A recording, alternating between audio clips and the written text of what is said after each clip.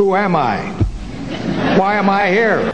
Ask not what your country can do for you. Ask what you can do for your country. I shall not seek, and I will not accept the nomination of my party for another term as your president. Tear down this wall. And the wall just got 10 feet taller. We're going to California and Texas and New York. And we're going to South Dakota and Oregon and Washington and Michigan. And then we're going to Washington, D.C. to take back the White House. Ah! Here's some money. Go see a Star War. It's election shock therapy. I'm Chris Moore, and joining me in this stimulus energized podcast is Matt Kukum. So I don't know, Matt, if you're familiar with that quote, but from the I'm criminally underrated Arrested Development, Lucille Bluth famously says, "Here's some money, go see a Star War." And in the wake of Joe Biden sending out the most recent round of stimulus money, and me getting a letter some 2 months after the stimulus money showed up as a direct deposit in my bank account, a letter from the Biden administration saying, just so you know, there might be some money coming your way. Like, yeah, I know. It's already in my savings account. I know. I got the same thing. This happened also with the other checks, if I recall correctly. Maybe not the first one, but the second one that Trump did, the check came at least 6 to 8 weeks afterwards. But but yes, that's a nice crossover there. So. But this is May the 4th, and our friends who are not on this podcast, people like Andy Bramson and Mitch Crum, are big Star Wars fans. Where do you stand on Star Wars? Like, where does it rank in your sort of pop culture milieu? It's pretty high. Of course, not all Star Wars is created equal. Yeah, sure. In my humble but accurate opinion, it depends on what you're looking for, right? Unfortunately, episodes 7 through 9 are just highly unfortunate on about 5 different levels. Very frustrating. Cinematically, wait. Before you get into this, here's what we're gonna do. Before we get into politics, before we get into the purpose of this podcast, I'm gonna give you 30 seconds on the clock. As many popular or unpopular opinions about Star Wars that you want, get them off your chest. Then I'll take my 30 seconds, and then we'll move on. Dr. Kukum, you have 30 seconds on the board. Go.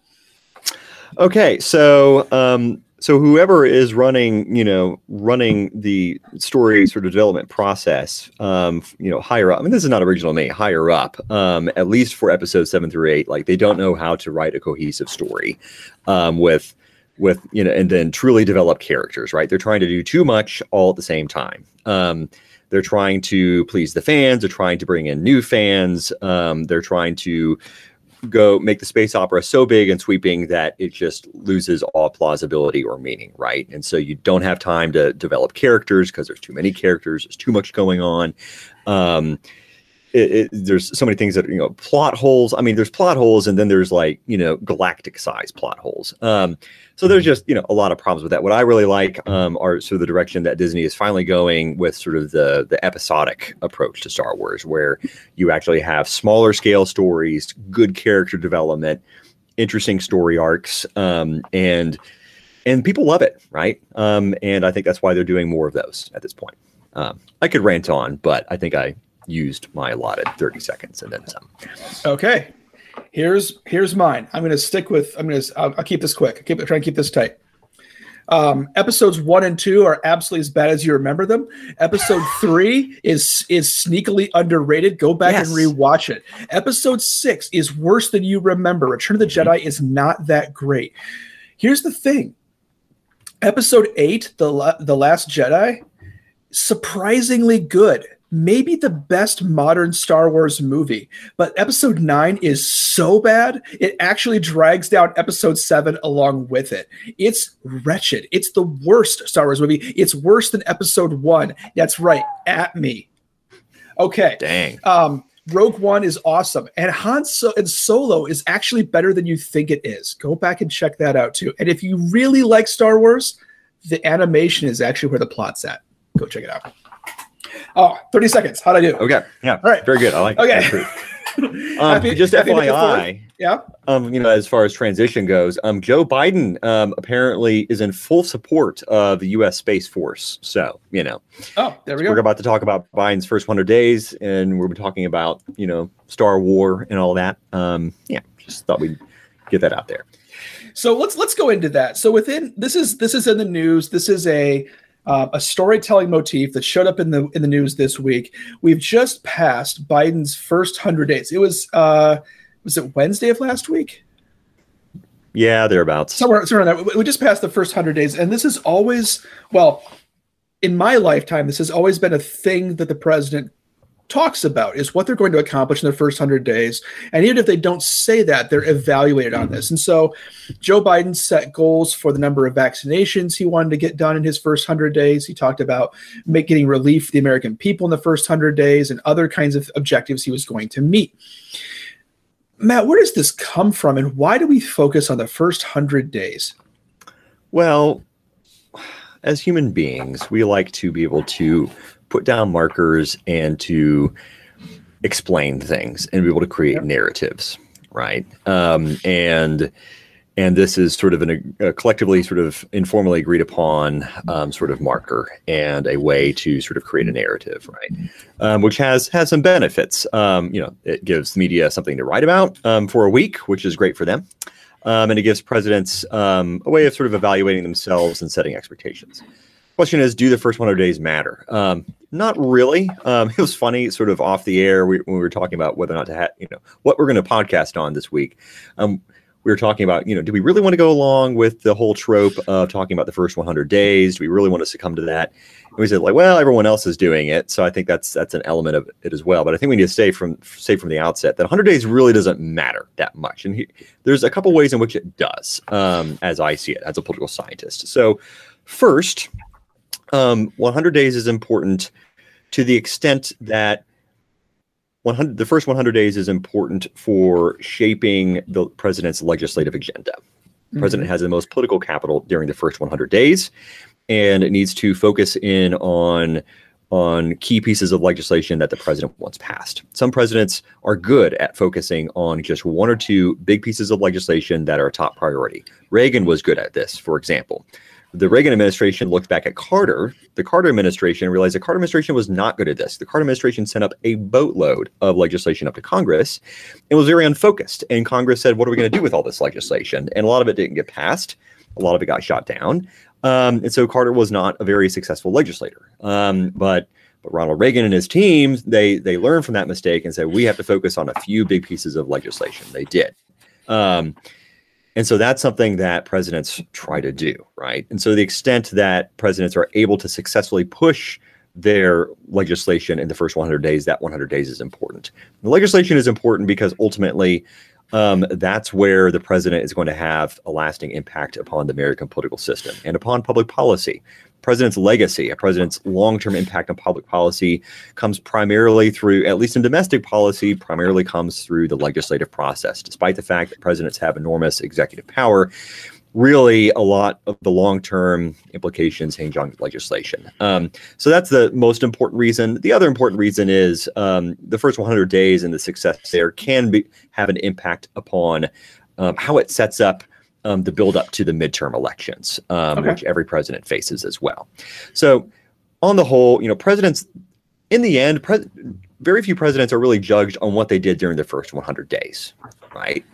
That's as an exclusive category. Right, exactly. And that includes the judgment that comes during the midterm elections, not just when they are up for re-election, right? So it's a useful benchmark for seeing how quickly they can get the swing of things and get a handle on the job.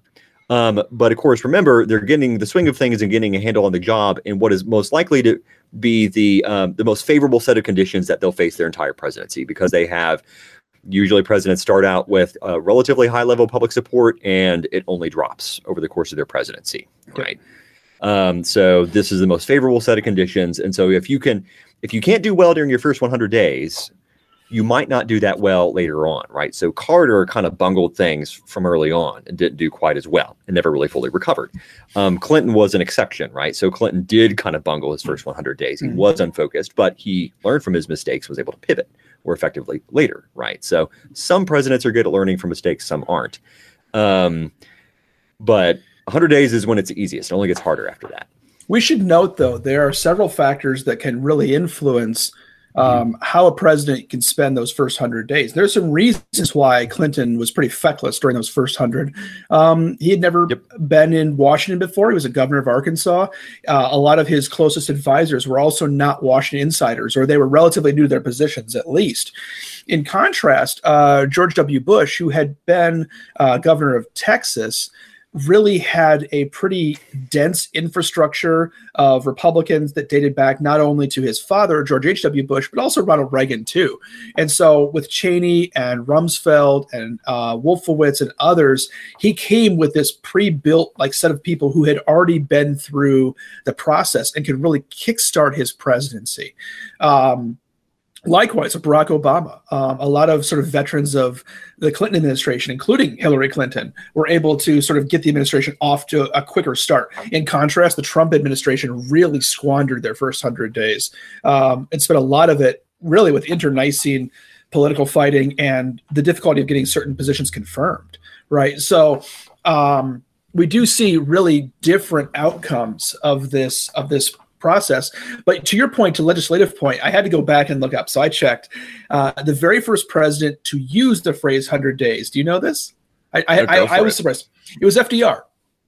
And it was a promise that FDR made of what he would accomplish in his first 100 days. And he actually did accomplish it. Now, to be fair, FDR had in his first presidency an absolutely massive Democratic majority in Congress. But he was able to pass 76 pieces of legislation in his first 100 days. Many of these were debt or depression relief programs, and really the start of the New Deal. And in many ways, what Carter was trying to do was something similar. Let's throw a bunch of things at Congress and try and get a bunch of programs passed. But what Carter didn't have that FDR had was incredible public will, a real sense of crisis, which motivated Congress, and an enormous Democratic majority in both houses. And so it's not surprising to me that strategy didn't work for Carter. It is interesting. Oh, sorry, go ahead. Yeah, I was going to say it's interesting. So there's a political scientist by the name / historian by the name of Fred Greenstein, and he wrote this great book on presidential leadership styles. And he says you can evaluate presidential leadership along a number of different characteristics, right? Assets, strengths that presidents have, right? So you can look at their cognitive capacity, their emotional intelligence, their organizational ability, their ability to persuade and to speak publicly, the vision that they have. And it's interesting in that both Carter, Carter had a sort of a vision of sort of morally sort of cleaning up Washington. That's what he ran on in his campaign. But beyond that, he didn't really have a super coherent policy vision. He was very pragmatic. He was actually really smart at getting down into the weeds on policy, right? And so that meant he was focused more on sort of working out the actual, he was pretty good at crafting policy, but he didn't have an overarching policy vision for what he wanted to do beyond just cleaning up Washington. And so that meant he didn't have a vision that he could sell and that he could use to basically prioritize what he was going to send to Congress. FDR also really didn't have much of a vision either, right? Other than, help the United States get through the Great Depression and bring the United States out. But he was, actually not all that ideological. He was very pragmatic. His approach was throw a million things up against the wall, see what sticks, see what works. And that worked for FDR because, as you said, Chris, he had a massive majority and people were desperate and they're willing to try anything, right? Yep. And they're willing to get behind him, right? But of course, Carter didn't have that level of support, that size of majority to work with. And the presidency had evolved considerably by that time. Exactly. And so Carter didn't enjoy the luxury of not having a vision and being able to send a million things to Congress and let Congress rubber stamp them. So even though both of them lacked vision, that led to two very different places for other reasons. So where on that continuum, that's not a pure continuum. There's lots of different options presidents could take in their first 100 days. We talked about two so far: the level of organizational capacity that a presidency begins with, right, and the level of sort of ambition that a presidency launches. On those two kinds of categories, where would you place the Biden administration? You said, what was the first thing? There was ambition and then organizational capacity? Yeah, I think so. So let's say Let's say the George W. Bush administration, the Obama administration, pretty organized. Trump, Clinton, pretty disorganized, but also different levels of sort of legislative ambition too. Right. Yeah. That's good. I like that. So sorry, I'm sort of thinking out loud here. It's what we do on this podcast sometimes. So organizational capacity. I mean, obviously Biden, he's coming in with a lot of people from the Obama administration, right? Mm-hmm. A lot of these people have, been around the block a number of times, been in Washington. And so they've, run in a fairly effective, tight ship at the White House. Their messaging is very tightly orchestrated. I would say that's the tightest part of the whole game. It really is. Yeah. Biden himself, actually, I mean, he will speak off the cuff some, but he's generally sticks to the script, hasn't gone out and barnstormed or given loads of speeches. He is, been relatively quiet, basically staying at home, so to speak, and doing office work. I know that I'm breaking my own cardinal rule of trying not to be a pundit here, but I'm listening. I'm hearing echoes of your friend of mine, Andy Bramson, who's on sabbatical right now. If you're wondering where Andy is, Andy's on sabbatical, and we're making him not be on the podcast so that he can get some rest and some other things done. Well, we're not making him. I think he chose. Oh yeah, he chose, but we wouldn't let him if he wanted to be. That's not true. But Andy has often referred to Joe Biden as a friendly gaffe machine. And if you told me that we're going to get 100 days of the Biden presidency and not have a significant public gaffe from Biden, I think we would have been pretty surprised. And yet that's kind of where we're at. Yeah.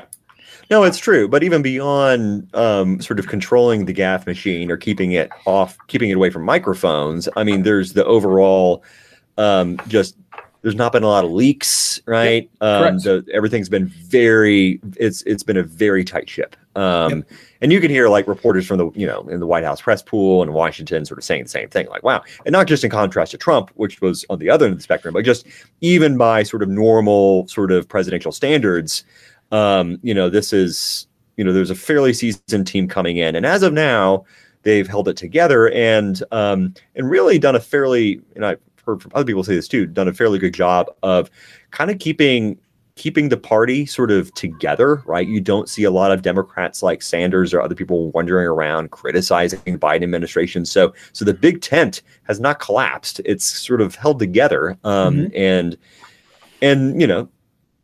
there's been things that they had to deal with, but so far they've done a pretty good job in organizational capacity. Most of the Biden nominees have passed. There's been a couple of missteps. Neera Tanden for Office of Management and Budget was a bad choice, and they probably should have saw that coming. And there's one or two others that got defeated, but generally speaking, most of them have gone through with a fair amount of bipartisan support. You haven't had, a revolving door of White House advisors, right? That you saw with the Trump administration. Biden still has the same chief of staff, right? So there's some stability there. We'll see how long that lasts and how things work. But any thoughts from you, Chris, before we tackle ambition? No, I think I agree with that. I think you do see a number of new faces in the Biden administration. Biden made a big point of trying to get something approaching gender equity in his administration. But even as he did that, he was basically promoting from within. And so people who are, like Jen Psaki, for example, White House communications director, these are people who've already done communications in the White House under previous administrations. Ron Klain, longtime chief of staff for Biden when he was vice president. Now he's chief of staff for Biden as president, right? So the level of consistency here is extremely high. If there's anything that surprises me in terms of organization, and this probably verges from organization into attitudinal approach, is that there is a disjunction that between how Biden talks about and how the Biden administration talks about bipartisanship and how they execute in terms of trying to legislate. We're in a very, very polarized environment, and we're also at a time where the legislature itself is extremely close. Just a couple of seats in the House, and it's a dead tie in the Senate with the vice president breaking ties. And so we're in this weird situation where the Biden administration needs to talk about bipartisanship, but they really haven't acted bipartisanly per se. Yeah, and that I think actually dovetails into the ambition part, right? Yes, let's go with that now. Yeah, I mean the ambition in some sense is breathtaking, right? So, I mean, if you were to sort of say, 10 years ago, a Democrat is going to come into office, have a very narrow margin in the House, like 6 seats, right? And then a tie in the Senate that is broken by his vice president. Would you say, well, clearly the Democratic president is going to propose $4 trillion of additional spending beyond a, roughly $2 trillion package, right? And it's going to be expansive, and it's going to be the most sizable, unprecedented increase in the size and scope of the federal government since LBJ's Great Society, and people would be, including the president himself, would be making comparisons between him and FDR. Clearly, that's what's going to happen when he had that. But that's exactly what the Biden administration is doing. And so the ambition, given that the narrowest of margins, right, especially in the Senate, it can't get more narrow. The ambition is absolutely breathtaking. And then if you were to say, in the same situation, and this president had campaigned on being a moderate and being bipartisan, right? Mm-hmm. I mean, your mind be sort of blown that this is the way things are going to play out, but that's exactly the way things are playing out. So the ambition is truly breathtaking. Now, there's reasons why we can talk about why Biden is sort of taking this approach, but can we talk about that for a second? Because it seems to me, and I'm an IR guy, and I don't read deeply in American electoral politics, but it seems to me that the Biden administration decided we can't win on competence. We can't just say, okay, we're not the Trump administration. We're quiet. We're stable. We're competent. We're restoring external alliances. We're keeping the trains running on time. Isn't this? Aren't you happy that you don't have to think about who your president is on a day-to-day basis, right? They're saying that won't work for us. The country is too polarized. We have to go big on policy, and so we're going to take a hard step to the left in terms of, not necessarily in terms of social policy, but hard step to the left in terms of government spending and essentially social safety net building. And that's going to be the defining feature of the policy, this legislation of our first 100 days. Is that a fair read, or is there something else, some other way of kind of configuring their strategy? Yeah. I mean, it kind of depends on what you think your most effective electoral strategy is going to be going forward, right?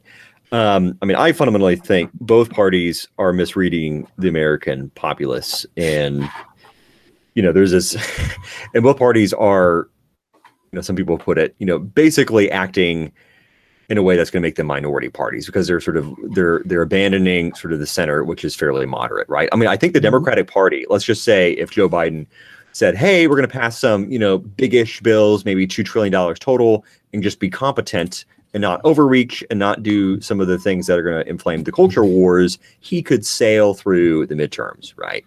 You think so?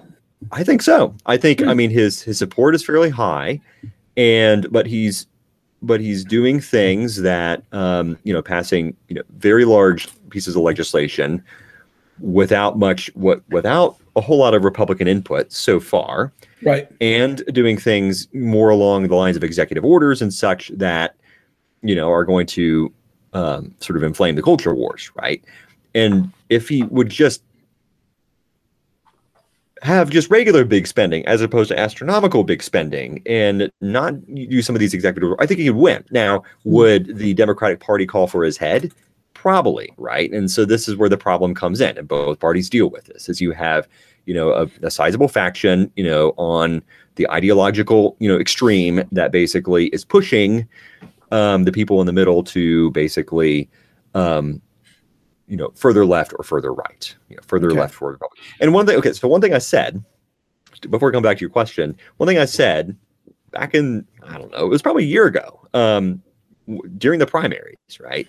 And certainly over the summer, is that, people right now are expressing surprise, like, oh, we thought Joe Biden was a moderate and needs to be bipartisan and whatever. Yeah. But I stated that Joe Biden has always been towards the left. He's not an actual ideological moderate, and he's always been squarely within, he always tried to stay right in the middle of where the Democratic Party is.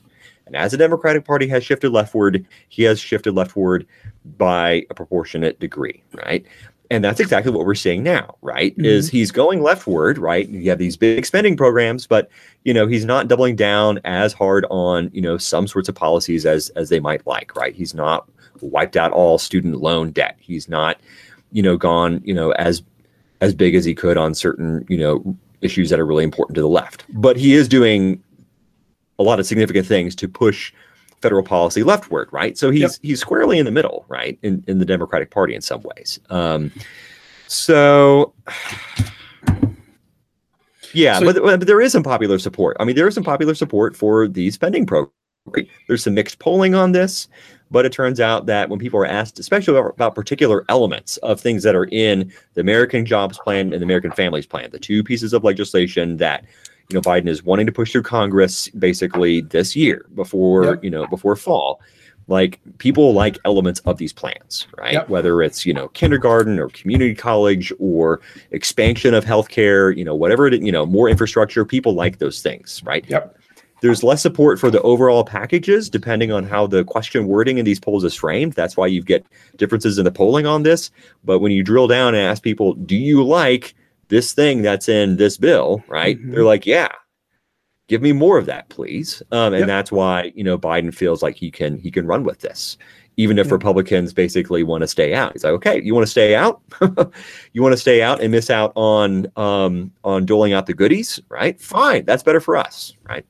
In 2022 and 2024. Yeah, I think I buy that. I actually think that this is a calculated gamble on the part of the Biden administration and Democrats in Congress, frankly, to the extent that they're supporting sort of what the Biden legislative agenda, in that they see the following. The Senate, which is tied right now, is basically kind of a crapshoot when it comes to the 2022 midterms. According to folks like Nate Silver and the Nate Cohn and the projection modelers, it sets up a little bit favorably for Democrats. But there's also a couple seats they could very easily lose, including like the Raphael Warnock seat in Georgia that they just won. So you could very much end up with a very close Senate, and frankly, you only need to pick up one or lose one in order for to break this balance of power in the Senate. The House is really going to be affected profoundly by the census. 2/3 of state legislatures are controlled by Republicans, who will control the redrawing of district maps. And by that alone, Dave Wasserman estimates that Republicans could pick up 12 seats in the House just by redistricting, which, if that plays out, or even if it's 10, now Republicans control Congress, even if they don't pick up any seats. And we know that the party that's not in power tends to pick up seats in the midterms. And so I think what the Republicans have decided is, as long as we don't do too much of anything, we have a really good shot at taking the House. And once we take the House, then this entire legislative agenda grinds to a halt. And what Biden has said is, in that kind of circumstance, I'm not going to get any bipartisanship. So my definition of bipartisanship is going to be to offer to work with you. And if you say no thanks, then I'm going to go off and do it by myself. That's what bipartisanship means to me. And I will try to get these big spending programs passed. So when you get the voting booth, you think, oh, that Biden and those Democrats, they gave me free community college, or they gave me a much more robust daycare system, or they gave me, new roads and bridges, or whatever the things are that have been sort of, or they gave me, green energy, whatever, all the things are packed into these spending bills, and that they're going to win on that. What I don't know, as somebody who's international relations guy, is can you craft a winning midterm strategy on short-term legislative accomplishments like those kinds of things that are in these spending bills? If Biden and just the Democrats get these things rammed through, can they win on that? Can they hold on to power? Yeah, I think you're exactly right. So a few things. So the redistricting, that will come into effect to some extent in 2022, but there is likely some of that isn't going to be settled for some years. I mean, the 2010 census had an impact on, some states which, gained or lost seats, which meant that they had to redraw their maps. which, in different states handle this differently. But redrawing the congressional district maps sometimes involves a state legislature, sometimes involves independent commissions. Every state has a slightly different system, but a lot of times these end up in court, right? So you had cases in which, like Pennsylvania, for example, which redrew its map, which ended up helping Democrats, gave them a couple of extra seats. Like, I remember correctly, Pennsylvania, like their map wasn't solidified until like the 2016 election, right? It took like 5 or 6 years to nail some of this. So all these seats aren't going to come online, so to speak, for Republicans sort of overnight. And it's going to take a while, basically, for the maps sort of to be redrawn and to figure out, which incumbents are going to be running and which ones aren't, right? So all that's going to take a while to settle out. Might have some impact in 2022. I haven't looked at that really closely, but even setting that aside, I mean, there's a pretty good chance, and you can read about this. There's a very good chance that Republicans, even if they, let's say, lose a seat or two in the Senate, take back the House, right? And I think that probably explains a little bit why you're seeing some particular sorts of squabbling in the House GOP, because they're anticipating being able to sort of take back the House. And so even if they get, 6, just a few seats in the House, the game's over, right? For Biden. So there's this pressure on Biden, especially from the leftward part of his party, like this is the best chance Biden's going to get, at least over the next 4 years. And if we want to enact our sweeping, policy agenda, which we think we have a mandate for, I think they're wrong in that. They don't. But if we're going to enact a sweeping agenda, it has to be now. It's now or never, right? There's not going to be a better chance. And it's entirely unclear what things will look like for a second term. And I think, as you point out, Chris, basically, if he can give these Democrats, especially these, Democrats who are from sort of more purple districts, right, in purple states, right, who are vulnerable, if he can give them, things that they can go home and campaign on that aren't, controversial moral political issues, but just good old fashioned, like, this is what the government's doing for you to help you, the people out. People love that stuff. We're in a populist moment right now in both parties. And that could actually be the most effective, one of the most effective sort of gifts that Biden could give these folks in the House. So, and so it does two things. It allows you to get your agenda, a lot of it passed, and gives you potentially a positive thing to campaign on. On the other hand, if Republicans get their act together and say, this is just profligate sort of, spending with just want and abandon, like, and sort of take that approach, that could hurt. But of course, Republicans gave up most of their credibility on that already, and haven't really gone on message about that. So for Biden, I think it's a good gamble in some ways. Yeah. It's an expensive gamble, though. It's extremely expensive. Not only for the budget, but also, I mean, if it doesn't work, at the end of the day, he has the stimulus, and that's about it as his legislative record, right? Yeah, I mean, I think, we'll see. So the American Jobs Act is supposedly the first one up on the docket, and then the American Families Plan. We will see how much. I think it'll pass in some form. Okay. The question is, what form will it take? I think Republicans might be able to extract a few concessions. Joe Manchin, the most powerful man in the Senate. You mean the fourth branch of our government, Joe Manchin? Yeah. The high lord of the land. In case people listening to this podcast are using us as all their political analysis, can you explain why there is such this totemic power surrounding the senator from West Virginia? Yes. So of course Democrats control the House by a few seats. So Joe Biden can probably count on the House to support his legislation. There could be some trouble there, but that's not a huge deal. Of course, the Senate is tied 50-50. And the tie-breaking vote in the Senate, of course, is Vice President Kamala Harris. So it basically means Biden's going to need to get every single Democrat on board in order to even get to that tie-breaking vote that Harris would cast in his favor for his preferred policies, which means that there's, a couple of Democrats who basically can say, hey, I'm not going to play along unless you give me X, Y, and Z, or unless you do A, B, or C. And Joe Manchin is one of them, right? Joe Manchin has a reputation, he is from a very red state, right?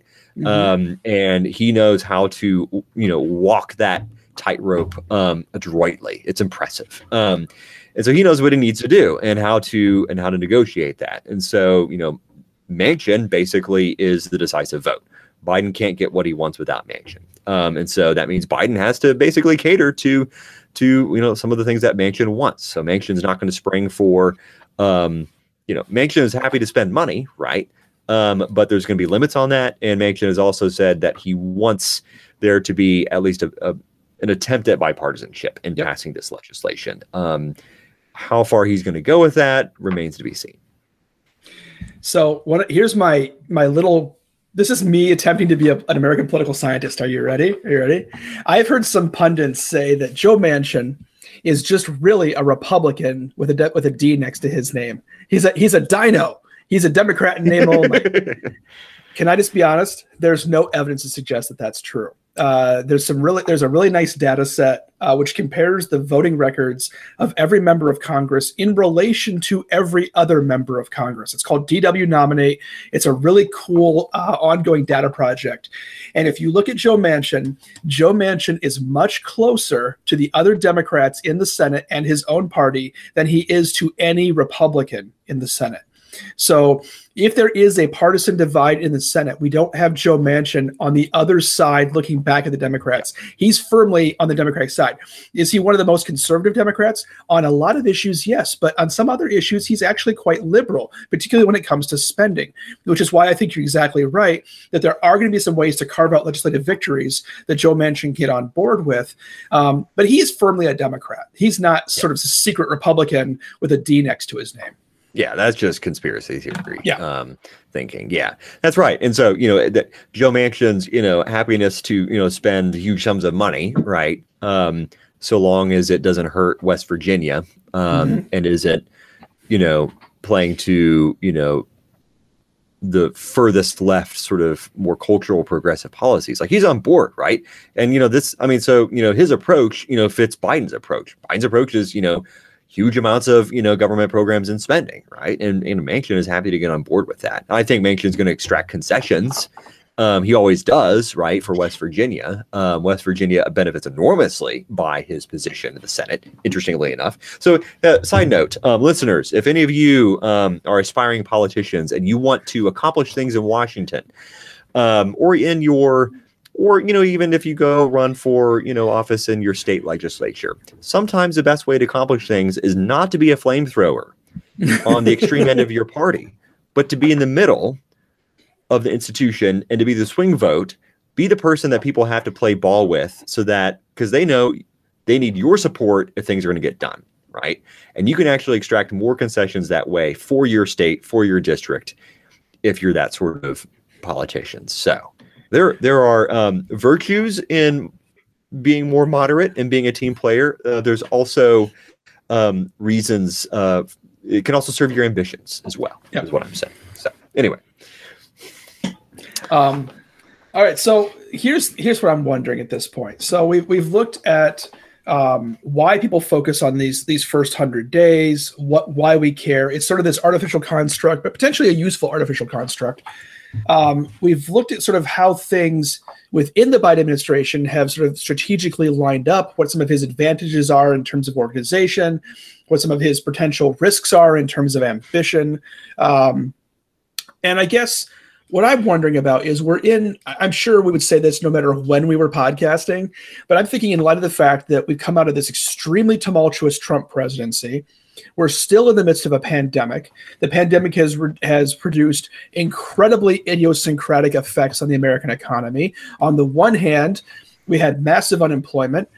We still have essentially null wage growth, and yet the stock market's doing kind of great. And the economic rebound looks like it's going to be pretty significant, a V-shaped rebound, not a U-shaped rebound. I don't if housing markets around the country are exploding, home values are up, which means people's personal financial situations are up because the stimulus. American savings rates are higher than they've been in several decades. So there's a lot of good economic data to look at. It looks like the American economy will rebound faster than a lot of European economies, although not as fast as China. International relations guy here for a second. But all of those things together, I guess what I want to ask is, do you still see the fundamentals as being the same? A lot of the things we've talked about as political scientists in this podcast have been, well, the party out of power tends to gain seats in the midterms. Well, the president has only a limited amount of time to accomplish legislative agenda. Then they have to start worrying about the midterms. These sort of these fundamentals of our knowledge about how our legislative process and our federal politics works. Do any of these things, whether it's the pandemic or the Trump administration, do these change the fundamentals, or are the fundamentals still sound? Yeah, I mean, there's so many interlocking things here. So if you were able to control for all other factors, you would say that a president who is facing, who has an economy that's rebounding considerably and a pandemic that's getting under control in the president's first 2 years would be good and would lead to minimal or perhaps zero losses in the House and the Senate, right? And then set that president up for doing well for re-election in 4 years, right? But of course, things aren't that simple, right? So those fundamentals are true, and I think they're going to help Biden a lot. But there's a few things to keep in mind. So some of the success that Biden's had in the pandemic is because, like with vaccinations and whatever, is like, well, all that existed before he came in, right? But he can still claim credit for it, and he is. Maybe that's not ethical, but he's smart to do so. And certainly the messaging, from the White House has been more consistent on that. The economy doing well, I think, is going to help. But just because of polarization, people are living in sort of two different sort of, perceived versions of reality, right? And so, if you are in, the left echo chamber or the right echo chamber, that's going to shape your perceptions of what's happened with the pandemic and how we're recovering, right? And what the state of affairs in the economy is, right? So, and also where in the country you live is going to have an impact, right? So you go. And how different people have listening to other podcasts, how different people have experienced the pandemic has been very different. Like you go to, states in the heartland or go to southern states, like where things didn't shut down, where people, have sort of, where there's been real losses because, there's been flaunting of masking or whatever, especially in rural areas and not caring about, quickly getting, vaccinated. There's just less fear and frustration over what happened with the pandemic itself and more frustration with the liberal overreaction to the pandemic, right? Yeah. And you go to places like, on the coasts, New York State, elsewhere, liberal strongholds, and there's still a lot of fear and trepidation over the pandemic itself. And, they're still in lockdown. Boston, recently just, I believe, reissued their mandate that everyone has to remain masked outdoors. In defiance of the CDC, right? So there's, so there's very different perceptions and experiences, and so that means there is not one overarching set of facts that people can look at when they are doing what's called sort of retrospective voting, looking back, seeing what's happened in the past, and then casting votes accordingly, right? So, in some ways, I think our polarization and our respective ecosystems and our genuinely different experiences of the pandemic are going to swamp these fundamentals in a lot of ways and make them less relevant. I'm not sure how much, but that's kind of my current working hypothesis. I don't know. What do you think, Chris? I think that the little bit that I know about voter behavior suggests that people aren't good at being chronologically sophisticated retrospective voters. They're not good at sort of thinking through like imagine you kept a diary of all the political events that were important to you for 2 years. And then you walked in the voting booth and you flipped open your diary and you thumbed through it and decided if you liked the incumbents and so you're going to vote for them again, or if you disliked them and you're going to vote for them out. No one really does that. Instead, what happens is we kind of have this online tally of if we're feeling good about things or if we're feeling bad about things. And partisanship plays a huge role in that. So if you have even sort of a relatively weak partisan affiliation. It takes an enormous amount of good feeling to get someone from the other party over the threshold for you, and it also takes a very little amount of good feeling for you to vote for your incumbent if they're of the same party. What for those true independents, those really true no party affiliations, this sort of online model might be really accurate, though. And what we might want to look at then is to say, not so much did the Biden administration handle the pandemic well, but rather, am I feeling good about the state of the country over the course of, say, the last 9 to 12 months? And are things headed in the right direction? And if that's the case, then some of those purple districts, and I'm in one of them, right? Dean Phillips is probably one of the more purple members of the Minnesota delegation, right? He replaced a Republican. He's a Democrat. And that could very easily swing the other direction in another race. That, he's going to be running on, isn't your life better in 2022 than it was in 2021? And shouldn't we keep on the same group of politicians that got you here? Right? Yeah. Yeah, I agree. And so maybe we should revise the hypothesis. So we would say, the fundamentals, don't matter as much when you're thinking about general elections, right? Aren't going to matter so much for the partisans, right? Mm-hmm. What matters, when it comes to the fundamentals is these people in the middle, right? Now, there's very few true independents, people who truly swing back and forth between the two parties. There's what we call closet partisans, right? Mm-hmm. You can ask people in public opinion polling, like, are you Democrat, Republican, or Independent? And increasingly, there's some interesting data, on this. Increasingly, actually, 538 had an article about this recently. There more and more people are identifying as independent.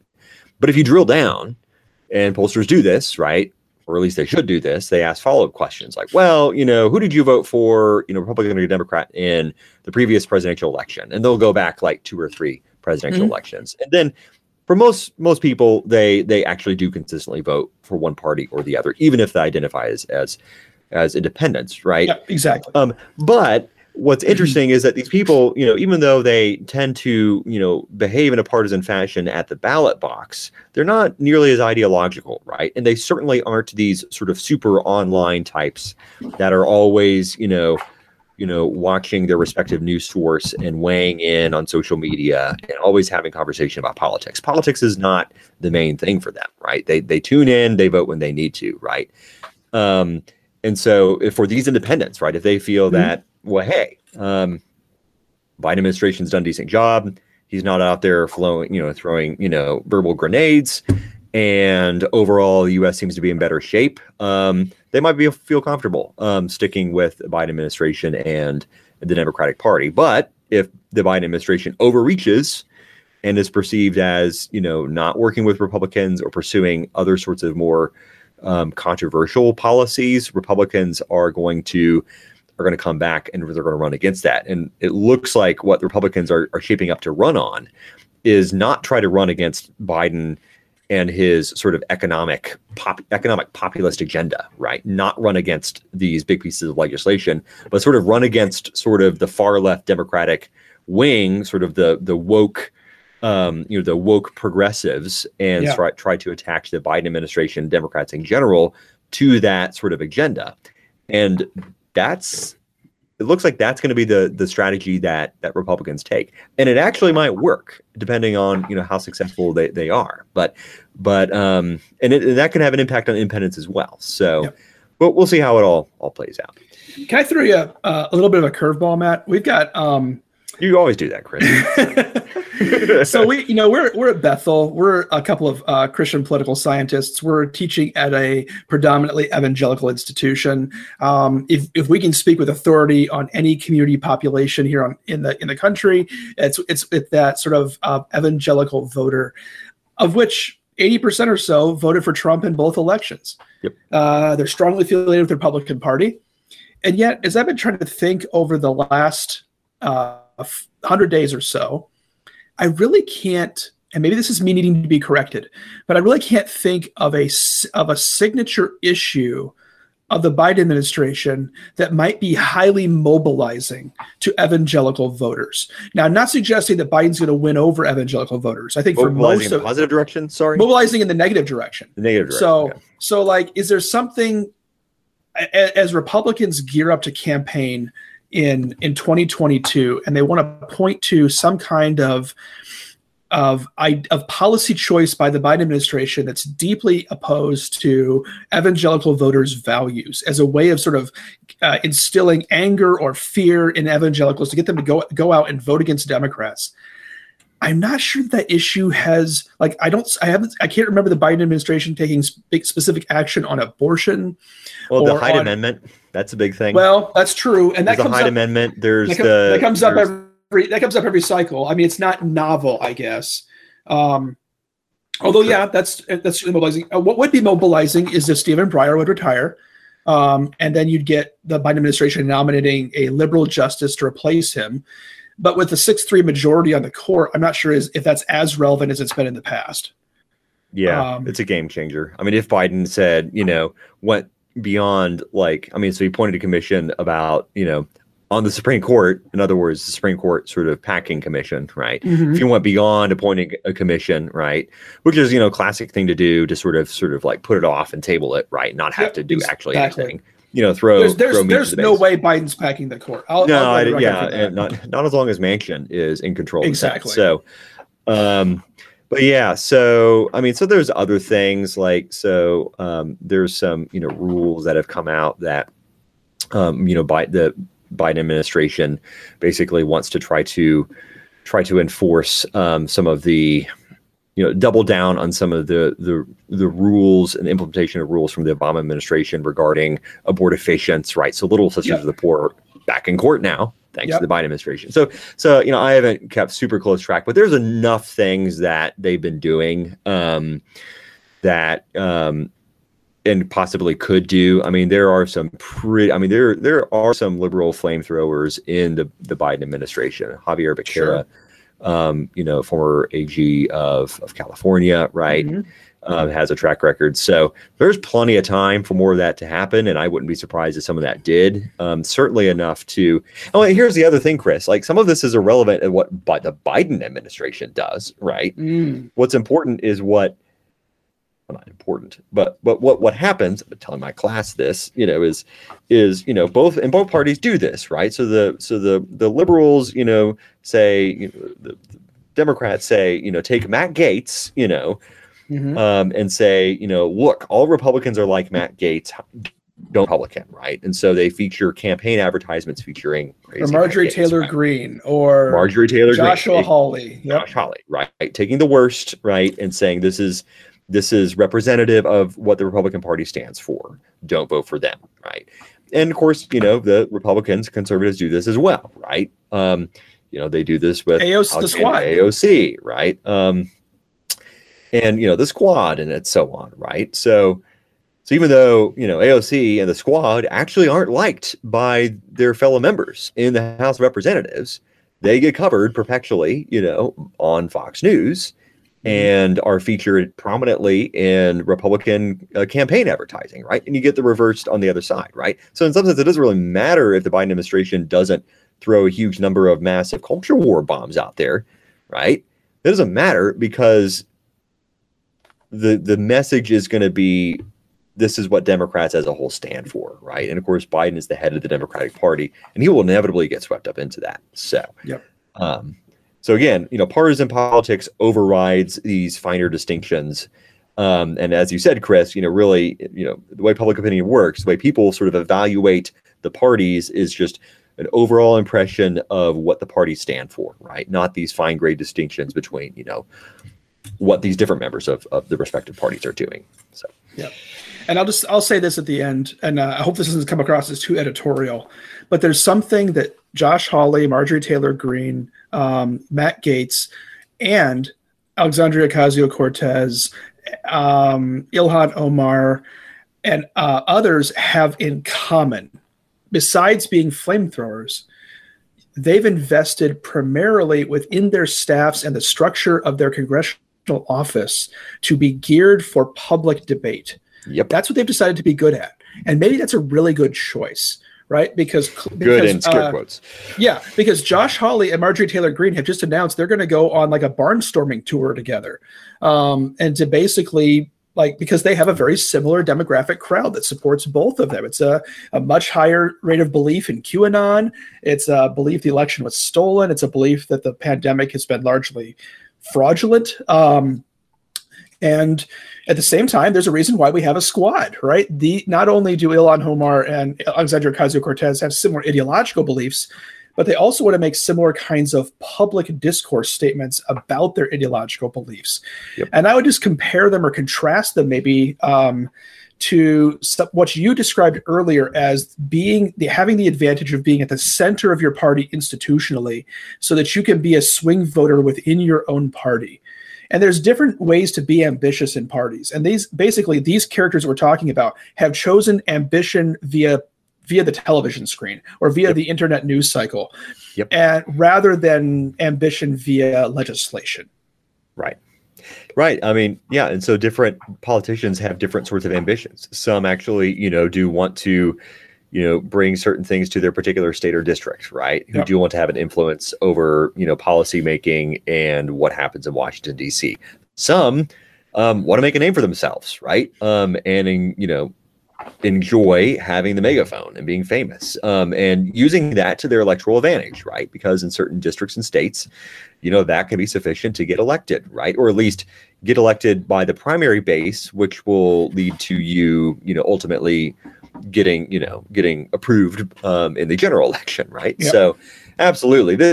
You're singing my song, Chris. I've been talking about this with my students in my upper level course on Congress and the presidency.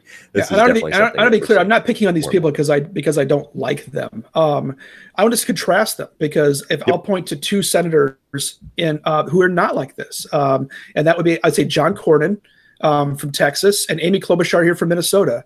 Both of them are very partisan. They are very far apart from each other in terms of policies. They're not moderates, but they are much more interested in legislation and the business of the Senate than they are in public discourse. Right. Yeah. And that's the thing. What we need, in our politics, yes, it'd be nice to see less polarization, sort of on purely ideological polarization, but it'd be nice if we had less, affective polarization where people just want to yell at each other and they hate each other and they fear each other. And that's sort of what we see here, right? The problem isn't merely that there is profound disagreement. It's that people fear each other, fear the other political tribe. And we have politicians that are capitalizing upon that, monetizing it, right? Yep, exactly. And that's a real problem, right? It's the problem isn't that Amy Klobuchar and John Cornyn are far apart. The problem is that we have other senators that are far apart and they're not interested in actually having real policy discussions. You can put John Cornyn and Amy Klobuchar in a room. They may not agree on a whole lot, but I bet you they could bang out some common ground on some things and have a civil discussion and actually know a thing or two about the policy proposals that they're endorsing, right? Yep. Unlike, some of the other aforementioned members of Congress, right? Yep. The problem isn't merely, again, polarization. It's these other things. It's the attitude, and it's the priorities of members of Congress and why they decide to run for Congress and be a member. Yep. Man, this has been fun. I need to head out here, and I think you do as well. But thanks for listening to us, everybody. We'll be back in your podcast feed. And what do you think, Matt? A couple weeks? Should we do a final? Yeah, we'll be in the should we do a final exam episode?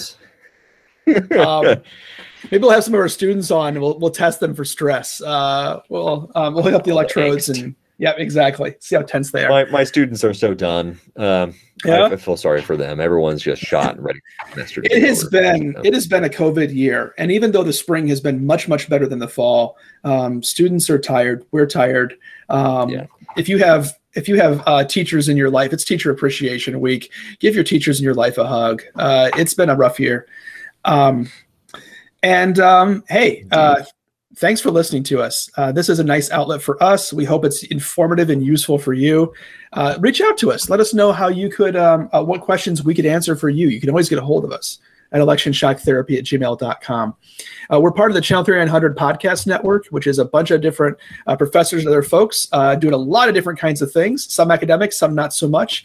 Check out the whole podcast channel. We got things like Avatar with Academics, a little bit on hiatus right now, getting ready to start season 3. We've got Bookish at Bethel. We've got Video Store and a lot of other great things, including some special summer programming that I'm pretty excited about. So stay tuned for that. Thanks for listening to us. And until you hear our voices again in your podcast feed, go Royals.